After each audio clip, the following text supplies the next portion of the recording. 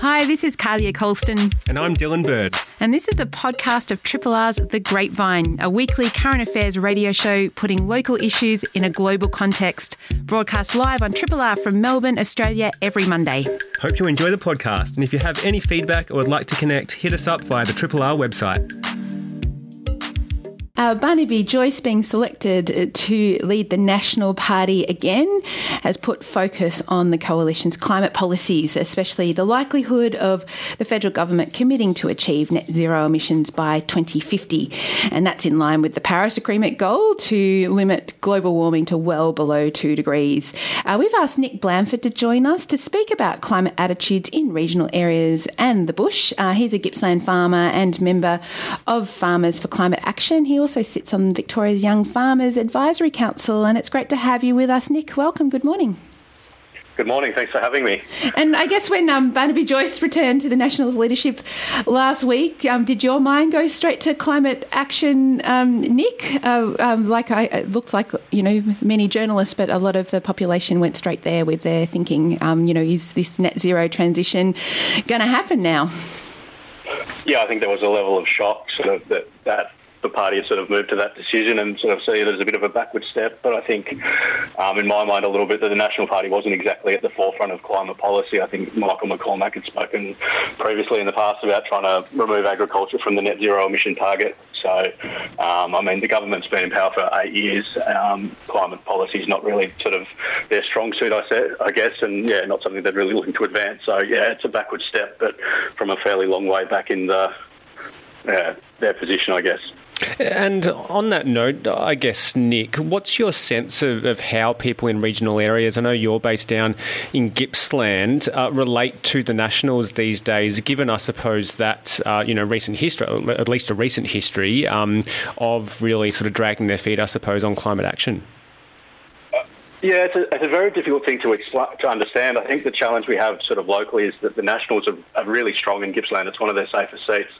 And we've had really good representation from our local members, and particularly with our current local member, Darren Chester, who's a really kind of rational person and seems to be quite a good politician. And so there's a lot of, it's almost that they're a party of independence, that each sort of local member sort of is voted in based on that, and sort of rather than they don't have a lot of things in common other than their affiliation with the party. And I think I've spoken to Darren Chester about this before, and he has said that he doesn't have a lot in common with George Christensen other than the fact that they're both sort of National Party members. So I think there's a feeling within each sort of electorate that they are good representatives for them. And part of the problem, I think, is that there's not an alternative sort of local regional representation that's coming through that's going to represent them from that area. If you sort of look at the electorates and who's sort of the second on the list, like if you're voting for a Labor Party or a Greens Party, they have good policies, but their first priority is often sort of seen as the city issues. And so people from these rural and regional areas really want that kind of representation or local representation. And I guess we've seen over the past decade or so that, independents get up in some of these seats that do swap between Liberal Party, National Party or coalition type seats, I guess. Do you think these kinds of issues around climate might see that happen more often? Yeah, absolutely. I think regional areas are really crying out for leadership in this area. Not just representation, and having these rural independents, and I guess the example would be Cathy McGowan and Helen Haynes from the seat of Indi, that are local people, understand the local issues and can really represent those at a national level and take these issues and say, well, what are the implications for our communities with regards to climate change, and what are the implications, what's going to happen in the future, and prosecute that case and prosecute the policies that we need to take forward to actually make a difference, whereas I don't think the National Party is quite able to do that, and they're often hamstrung sort of by the federal level or the sort of national executive about the decisions that they make about this. So. Yeah, and you mentioned Darren Chester before, who is a very well-respected local member. He's someone who has lost his portfolio as a result of the reshuffle when Barnaby Joyce reclaimed the leadership of the Nationals Party. Do you imagine that there'd be a lot of people down in Gippsland who might be kind of unhappy about that, or is it more about Chester being a very good representative of the community? So as long as he's still an elected MP, then people are relatively satisfied with that? Yeah, I think that's probably the case. Like, I think there is a sort of sense of anger that Darren has lost his position lost his portfolio, and there is that kind of politics at play. But I don't think they're going to stop voting for the National Party based on that. I think they'd see it. They're better off having Darren as the representative rather than the Nationals being the party that he's involved in. So I think that's sort of the disappointing thing, is I think there was an opportunity for Darren in the past to sort of stand up more in the party room and sort of prosecute a case for sort of the poor behaviour being rewarded. And I think because that hasn't sort of happened in the past, that we get to these points now where there sort of doesn't seem to be consequences for those actions, and that you get these people coming back into their positions quite easily. Yeah, that's really interesting observation, Nick. I wonder, I mean, you mentioned earlier about, the previous national leaders, Michael McCormack, really saying, well, if we remove agriculture from the net zero, any sort of net zero target or commitment that we make as a government, that could be a way forward. And we've sort of heard Littleproud talk also about, ways that things could, that the National Party could come on board with such a target, I guess. What's your sense around those sorts of ideas around agriculture not being considered as part of net zero targets? Because I guess, with the work of Farmers for Climate Action that you're part of, there's seen to be a lot of opportunity for regional Australia in the changing of the economy, and actually agriculture is fundamental to the economy, so how can it be carved out? I'd just love to hear your views around that, Nick. Oh, yeah, I think it doesn't make sense to me that you would try and remove agriculture from the net zero emissions target of getting, it just doesn't make sense. And there's so many opportunities for farmers to get involved with these things. And there are programs like David Littleproud has organised the biodiversity stewardship program that sort of has implications for carbon accounting. And there are things like the Australian carbon credit units from the Emissions Reduction Fund that are available to farmers currently that are part of this, that could be sort of looked at further and expanded. And I think it's really important. And further to that point, I think there's basically the industry is really on board with it. The National Farmers Federation's already set or stated a goal of achieving net zero by 2050. Meat and Livestock Australia, who represents animal agriculture, have set a net zero, or to get the red meat industry net zero by 2030. So I think if you went and looked at the industry, where agriculture is already moving forward and they're many steps ahead of the National Party. So for them to kind of lump us and sort of almost promote it to the world that agriculture can't get to net zero by 2050 is really disappointing, and it misrepresents our industry, I think, and it doesn't set a good example for the trading partners that we're looking to sort of work with. Yeah, that's interesting because, often farmers are very highly attuned for obvious reasons to trade agreements and what's happening internationally with, potential tariffs on carbon and that kind of thing, looking ahead to make sure that their industry is safeguarded into the future. Based on sort of people you speak to in farming and maybe agriculture specifically, is there that concern that if we don't really work out how agriculture can be part of a broader zero net emissions push, that farmers will potentially kind of be left in a really compromised situation down the track if they haven't been kind of compelled to adapt now and think more proactively, I guess, about how their practices can be integrated with a broader net zero emissions policy? Yeah, I think so. I think there is a concern with what the markets would look like. It's a little bit confusing about how it's all going to play out, and that's sort of part of the problem as an industry, is that there's sort of not the knowledge necessarily about how we're going to achieve these things, and because of that, people are somewhat reluctant, and you see things like these carbon farming initiatives, and they're really good, but because it's such a juvenile market that we're not quite sure what the implications are, and I think that's part of the downfall of having our sort of the representation that we have, is we haven't sort of had these things explained to us and say, well, this is how it's all going to work. Particularly sort of something like the soil carbon market, is that you can increase your soil carbon and at the moment I think it's about $16 a tonne, the equivalent of the soil carbon. But if that starts getting traded on a European market and they're sort of up around $100 a tonne, and if your soil carbon decreases, then you have to pay that money back, and sort of there's risks involved with that people are concerned that with the sort of immaturity of the market that they're not going to be sort of looked after properly.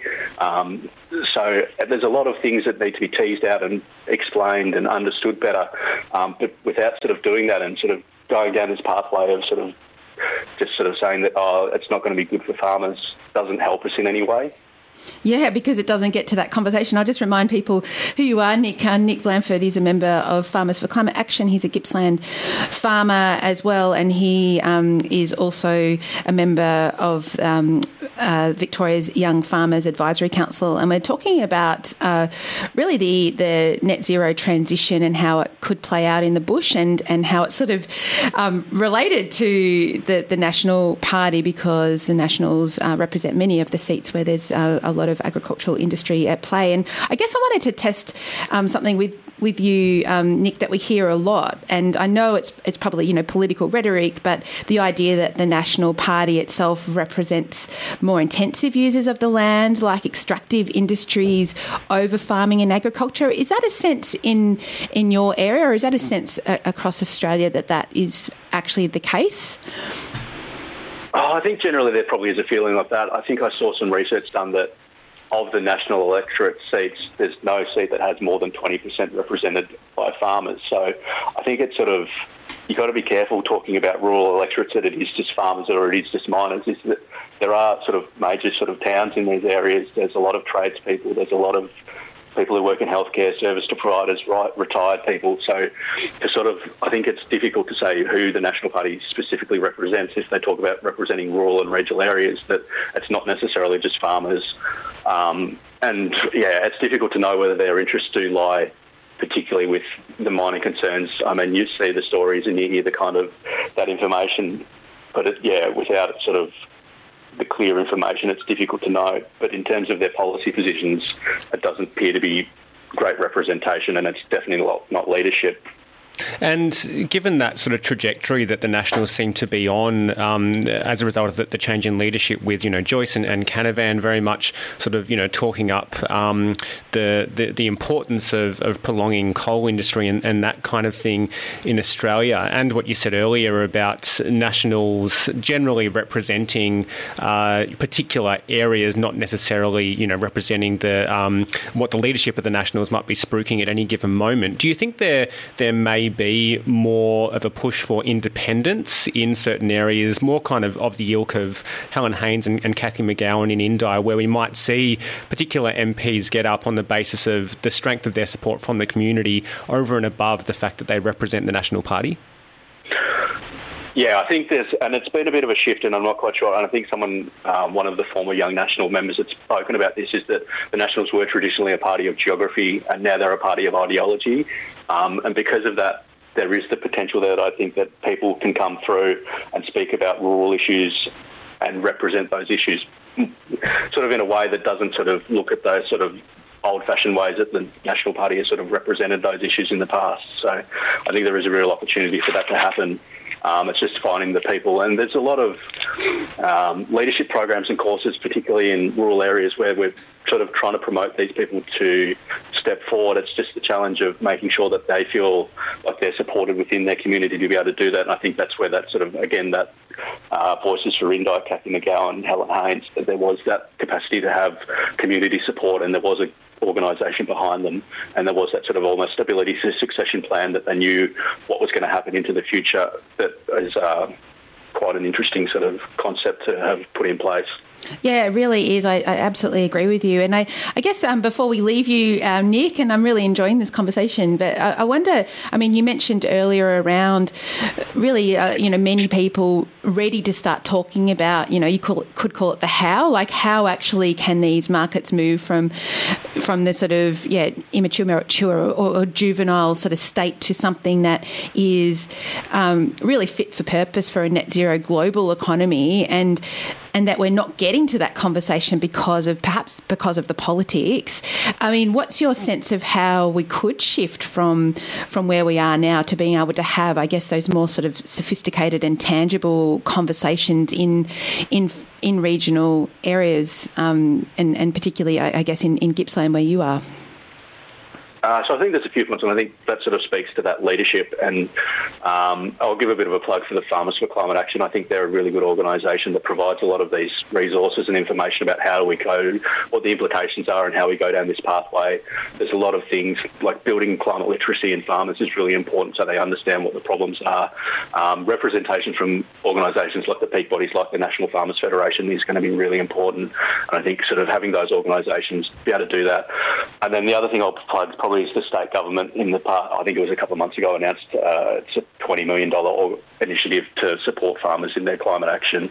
And one of the really important things, they've got 250 farmers who are going to basically do on-ground ground truthing of what their carbon emissions are and what that looks like. And I think that's really important because I think there's a sense in the community from farmers is they're not quite sure what they need to do and how much carbon emissions there actually are from each individual farm. Like as an industry, we know we're sort of at 13%. And I think we really want to take that personal responsibility to get that figure down and get to net zero.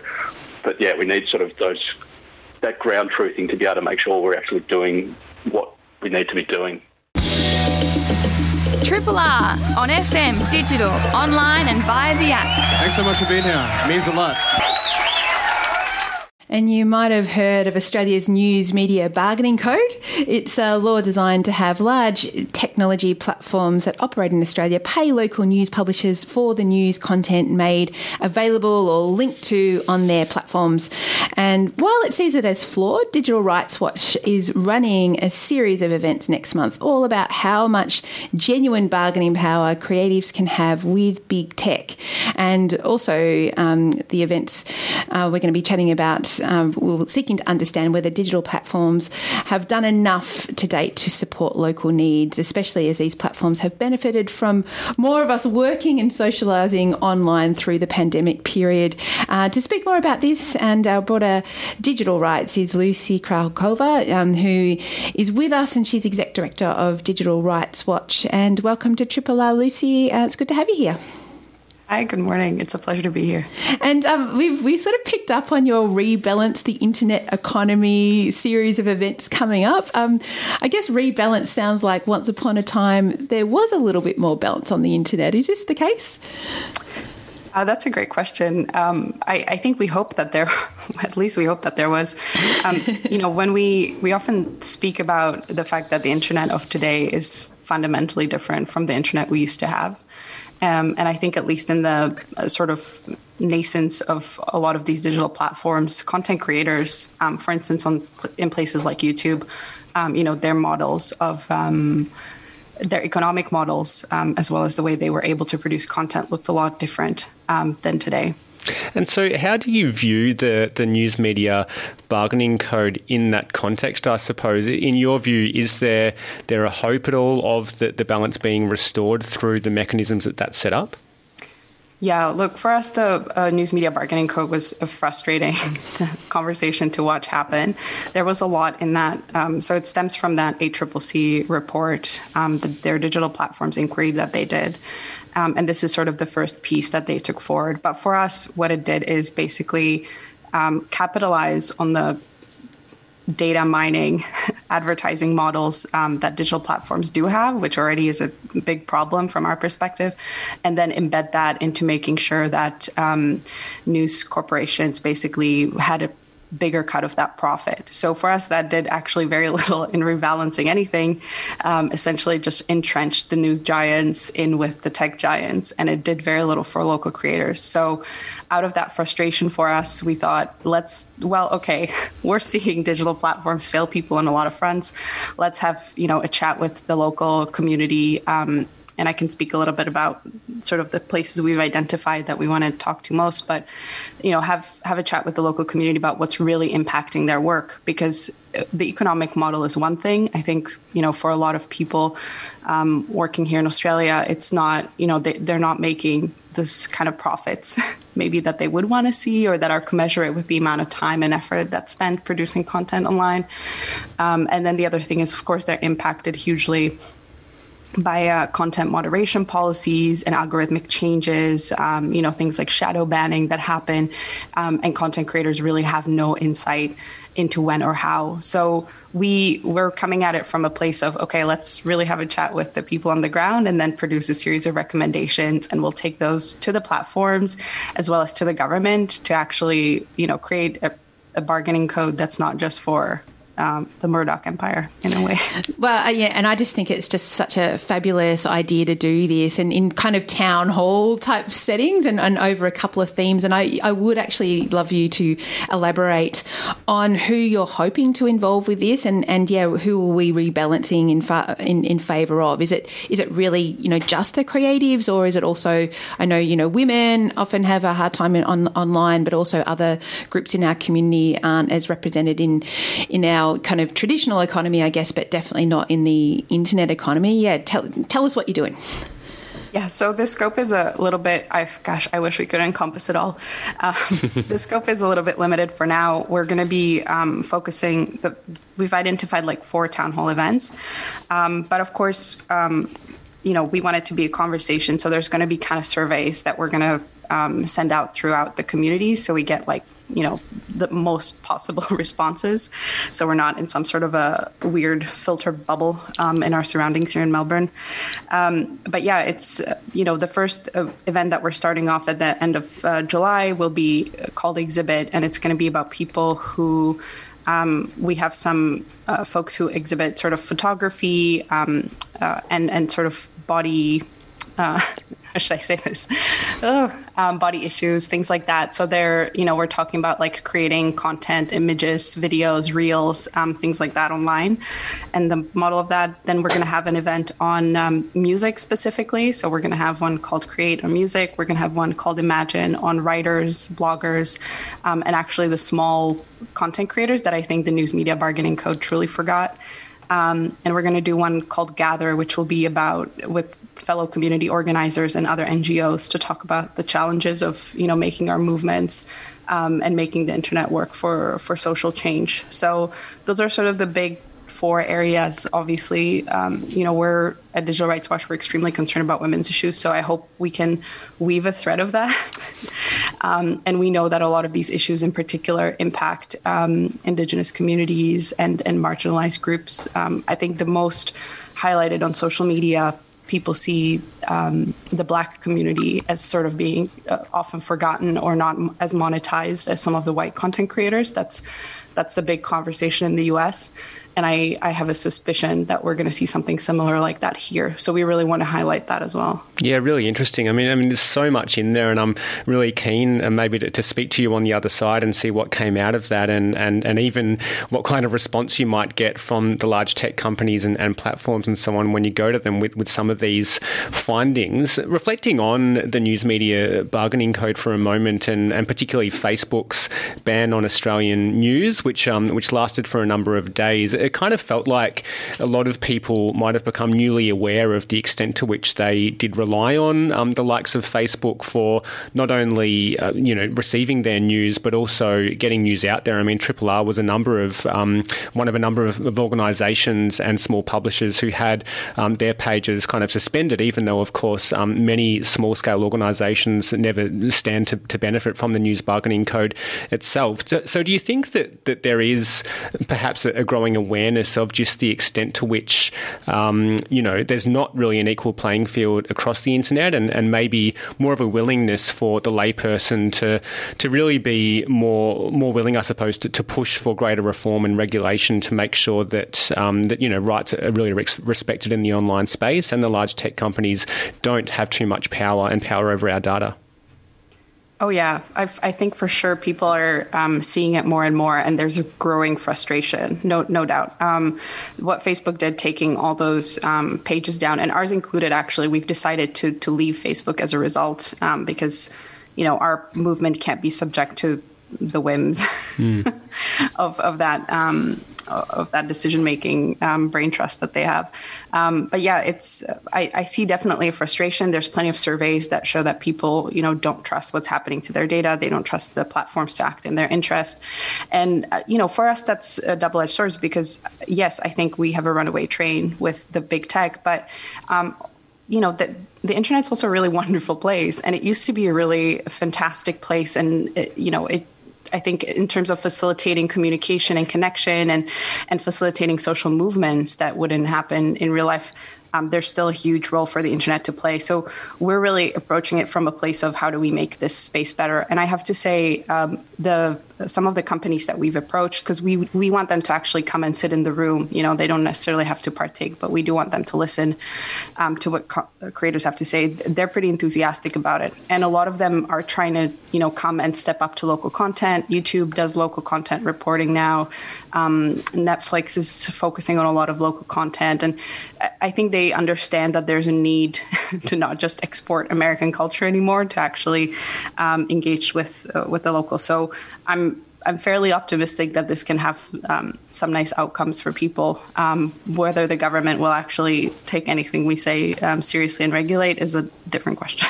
Yeah, exactly. And I was also interested in people can go and find out on the Digital Rights Watch website and the page there around the events about the aims and how they can get involved in things like that and sign up to your mailing list. But one thing I read is that you're hoping to kind of paint an accurate picture of what the local internet economy looks like. And I would love to sort of hear the thinking around how the internet economy and I guess the sort of more traditional economy is different and how that we might get a picture of what that sort of internet economy looks like here from Melbourne or from an Australian perspective.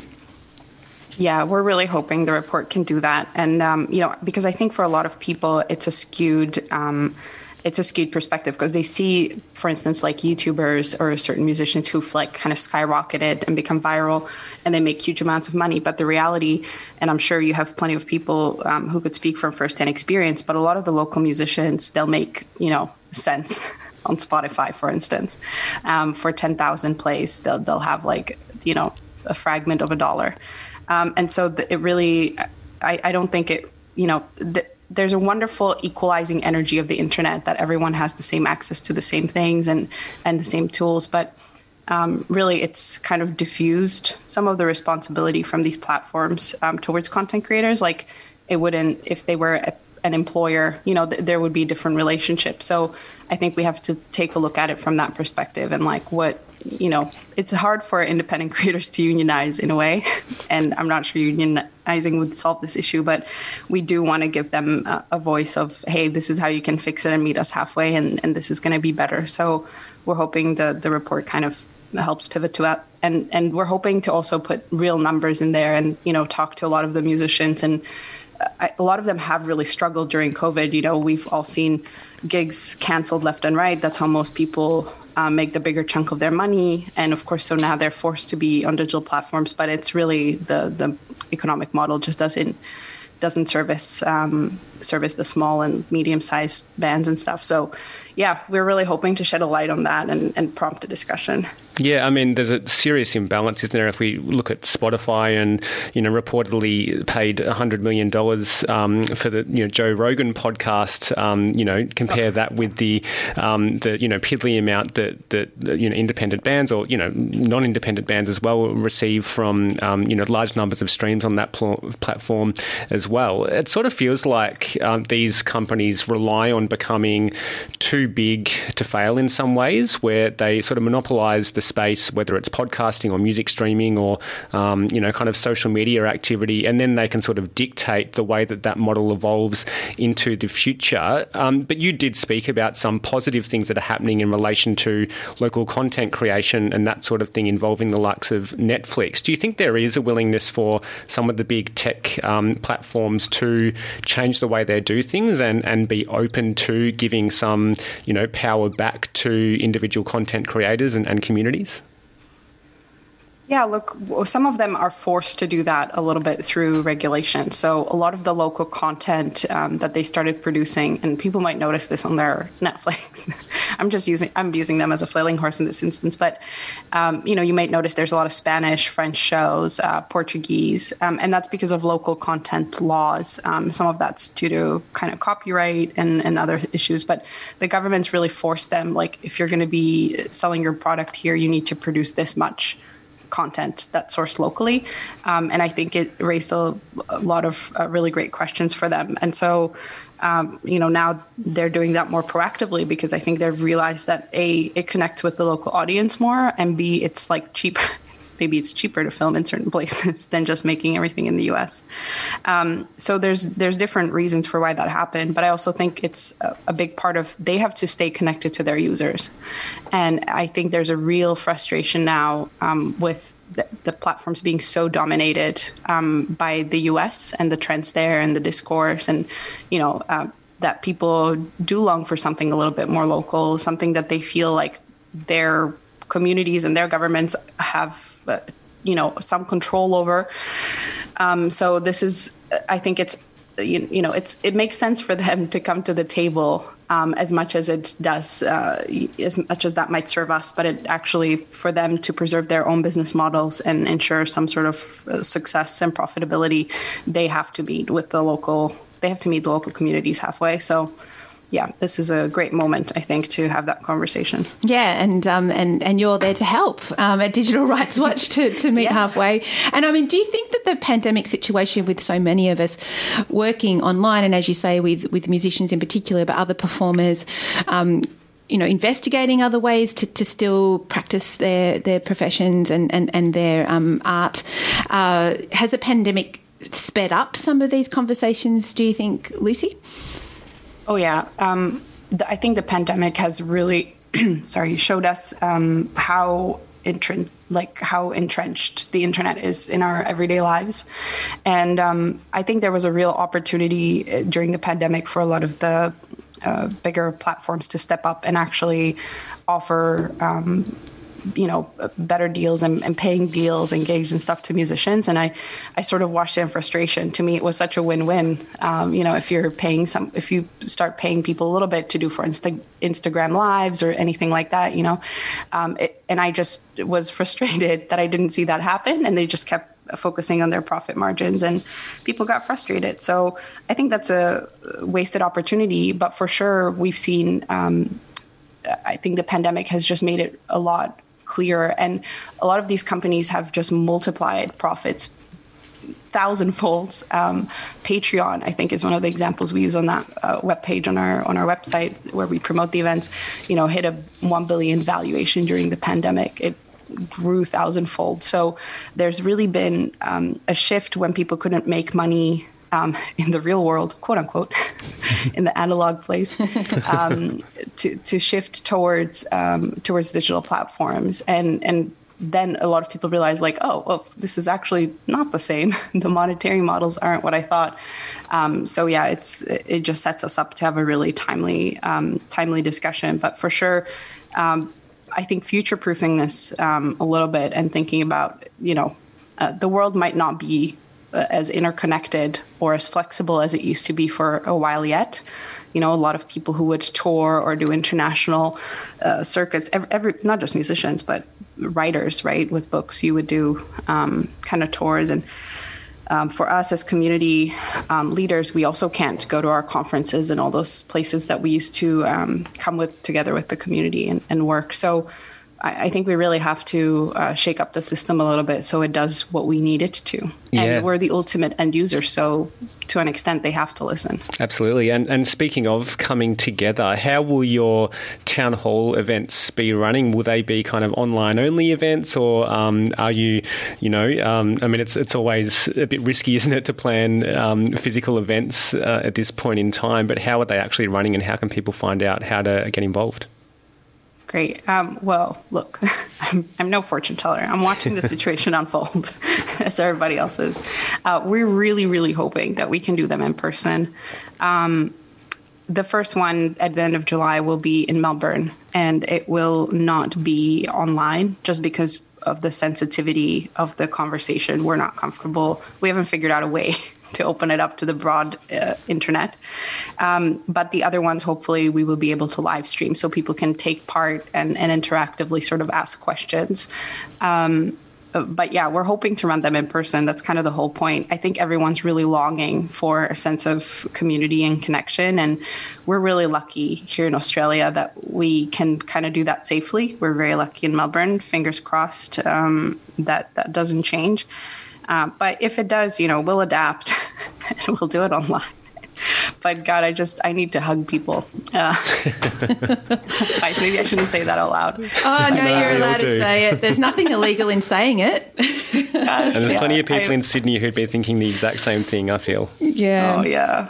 We took some hard hits last year in Melbourne. So, look, for people who want to find out more, you can go to digitalrightswatch.org.au/internet economy, which will take you to where we explain a bit about the project.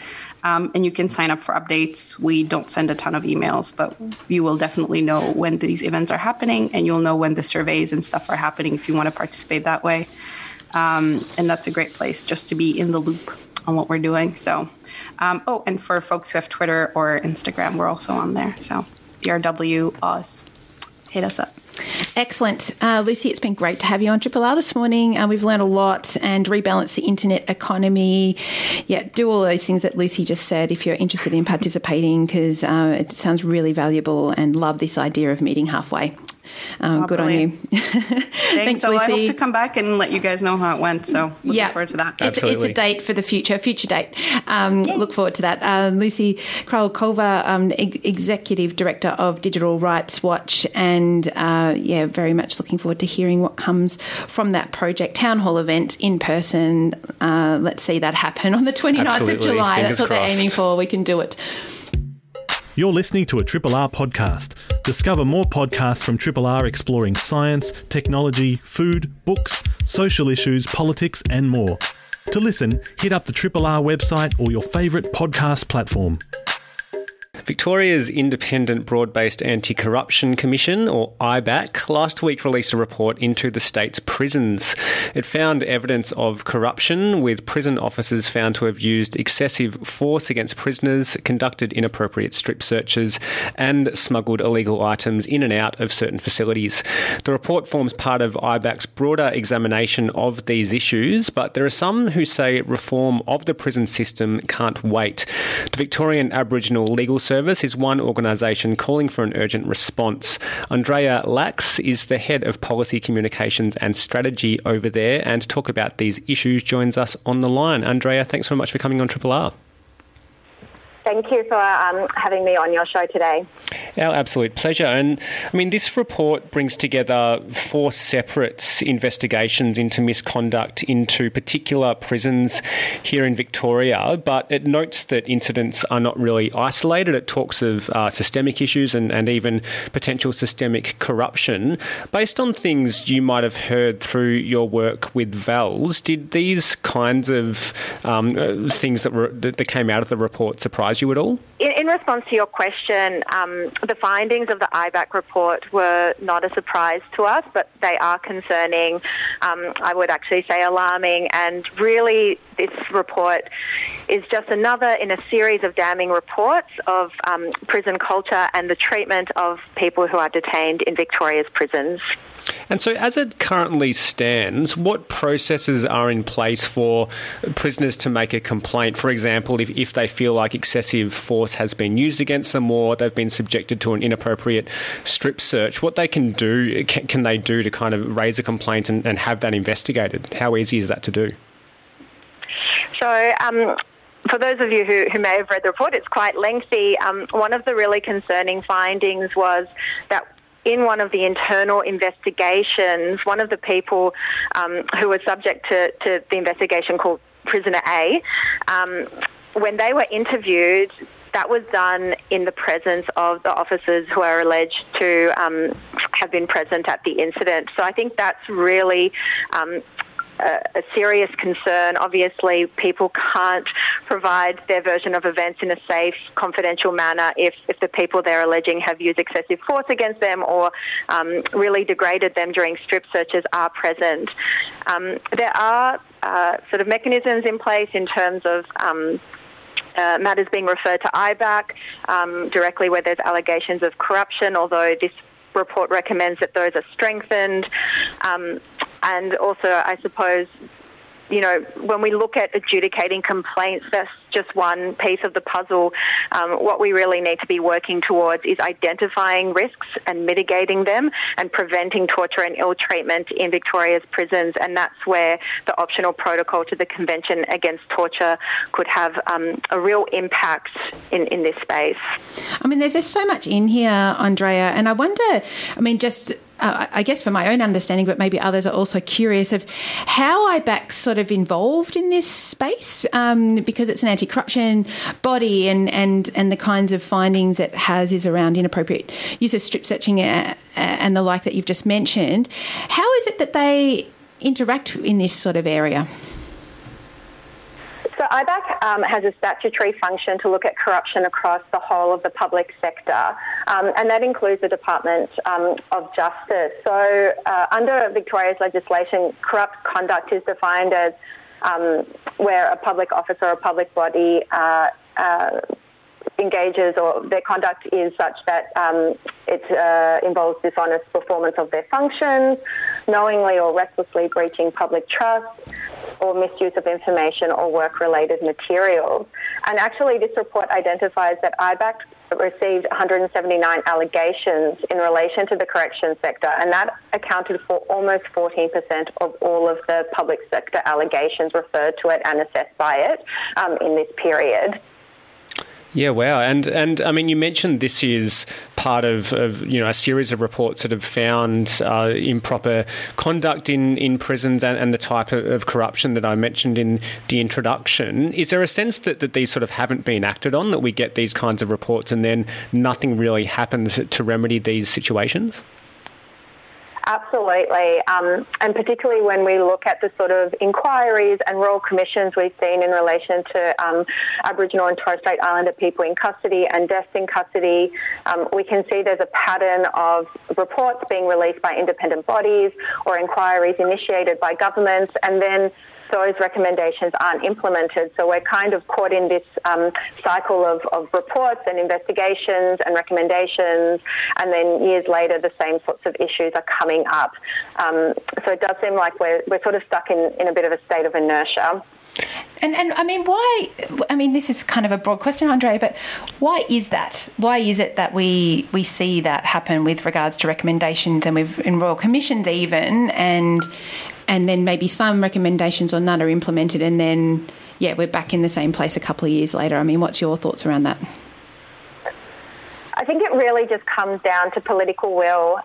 We've definitely seen the Victorian government, the Andrews government, really focus on a law and order approach.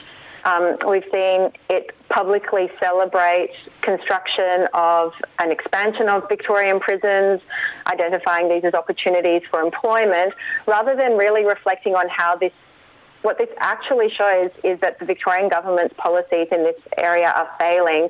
And of course, this year we had the 30-year anniversary of the Royal Commission into Aboriginal Deaths in Custody, and so many of those recommendations haven't been implemented. So really, the experts and those people with lived experience have told successive governments what to do, but there just isn't the political will. But I think what's probably been quite heartening is seeing the Black Lives Matter movement really gain momentum in Australia and really raise awareness. And what's very clear is that people in Victoria and in Australia are really starting to voice their concerns in a sort of much more vocal way, and I think it's really critical that the government of the day listens to what the public want. Is your sense that there might be more of an appetite for change in Victoria?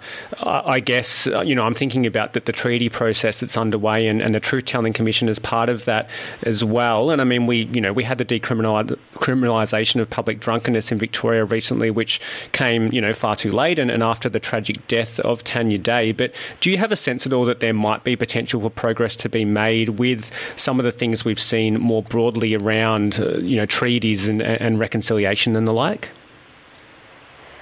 Well, firstly, I just really want to acknowledge sort of the staunch advocacy of Auntie Tanya Day's family in pushing for that reform. That's a really important reform. And, at VALS, we've absolutely celebrated the government's decision to establish a Truth and Justice Commission. But what we haven't been seeing is a commitment to enact reforms that have been identified as urgently needing to be implemented. So, for example, bail reform. A few years ago, the bail legislation was made much tougher. Experts have told the Victorian government repeatedly that this is a failed policy. Just recently, during Reconciliation Week, VALS penned an open letter to the government and 55 organisations signed on. Legal organisations, service providers working in this space, human rights and civil liberties organisations have all said this needs to change, and we haven't really heard a response yet, and there doesn't seem to be any sort of indication that this is going to change. So I think that's just one really disappointing example of the lack of, I suppose, interest and commitment by the part of the government to really make the changes that are needed for decarceration and having a more equitable and humane justice system. Yeah. Andreea Lachsz is our guest. She is Head of Policy, Communications and Strategy over at the Victorian Aboriginal Legal Service, and we're chatting about a recent IBAC report into Victoria's prisons, which found evidence of corruption and misconduct involving the likes of excessive use of force. And the report notes an increased reliance on privately managed prisons in Victoria, partly, I suppose, as a result of the ballooning prison population, which has increased by around about 80% over the past decade. I wonder if you can talk to us about the use of private prisons in this state and I guess explicitly how that might be impacting on Aboriginal and Torres Strait Islander prisoners in Victoria. That's actually a really, I think, critical part of this report. Currently, as of the end of May this year, about 40% of Victoria's prison population is being held in privately run prisons. We have 3 private prisons in Victoria. And if we look at sort of the genesis of this privatisation of custodial settings, it was a way of dealing with increase in prison populations in the US. And what I think is really interesting is to see that now the US is moving towards reversing that approach. So when President Biden came into power, he's earlier this year, he's for the federal level prisons, made a statement that he will no longer be extending the contracts of privately run prisons because they are found not to sort of deliver safe and secure prison settings for people. And he's also, importantly for the context in Australia when we're talking about Aboriginal and Torres Strait Islander people, he's linked that decision to sort of the grave racial injustices that we see in the US.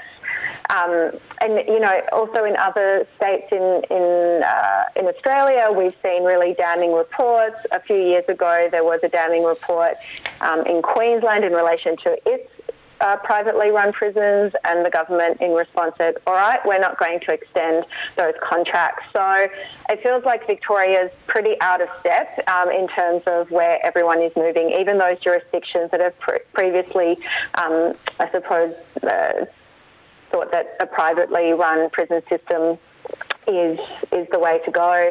And I also just want to note that often when we talk about privately run prisons, we talk about, for example, Port Phillip Prison that's entirely run by a for-profit corporation. But also in Victoria's prison system, what we see is the health service provision, primary health service provision, is also delivered across all of its public prisons by a private contractor.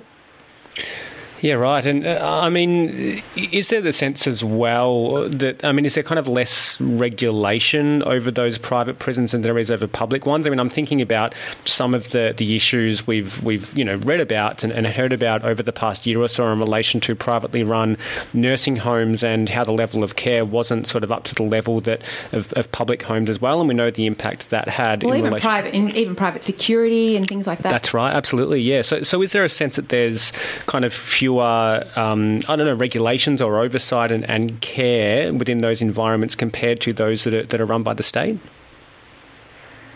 The answer to that would be yes. We've seen a report in 2018 by the Victorian Auditor General's Office that identified some of its concerns around the performance of privately run prisons, but also generally recognising very concerning shortcomings across the publicly run prison system as well. But in terms of the concerns it raised there around what sort of data is made publicly available, that was one issue in the report from 2018. And then also raised by IBAC in last week's report was the fact that we have these commercial in confidence contracts which limit sort of that public oversight or transparency with the public around what are the sort of the terms of these contracts, what happens when those terms are breached, particularly when they relate to the human rights of people who are detained in prisons. Andreea, what next? What happens now? Because we have another report. It has been tabled in Parliament, and we've already spoken about the track record we have in Australia around acting on these kinds of things. What next for this particular process? So what I would hope to see is that the Victorian government takes this damning report very seriously. I don't think it's possible to sort of celebrate its progress in relation to treaty and the Truth and Justice Commission while ignoring what's happening on the ground every day to people who are detained in prison. So I would definitely expect the government to implement recommendations immediately, but also consider, where it can improve its practice more broadly, particularly around decarceration. So we want people not to be, we want the prisons not to be overcrowded. So we want to see things like reform to the bail legislation, changes in policing practices. Obviously, the government's got commitments under the Closing the Gap plan and also the Aboriginal Justice Agreement milestones as well. In terms of strengthening oversight, I would hope that the government would immediately begin publicly consulting with Aboriginal communities and Aboriginal organisations in relation to the implementation of OPCAT. That's a really important protocol that, if properly implemented, could prevent the torture, ill treatment and death of Aboriginal and other people, as well, of course, in custody. So they're definitely some of the top things on the list. But also, I think probably one of, the missed opportunities that I've seen in this IBAC report is looking also at strengthening legislative provisions. There's a lot of conversation or a lot of discussion around policies and procedures and training, but I think until we see those sort of rights and responsibilities enshrined in legislation with very real consequences for failures on behalf of the system and individuals, we're just not going to see the change that we want. Well, it makes a lot of sense to me. Andreea, it's been great having your insights this morning. Thanks so much for joining us. Thank you for having me on your show. I think it's a really important issue, so thank you very much. And so do we. Totally agree. Andreea Lachsz there from the Victorian Aboriginal Legal Service. Thanks for listening to this podcast of Triple R's The Grapevine, a weekly current affairs radio show putting local issues in a global context. Broadcast live on Triple R from Melbourne, Australia, every Monday. Hope you enjoyed the show, and if you have any feedback or would like to connect, hit us up via the Triple R website.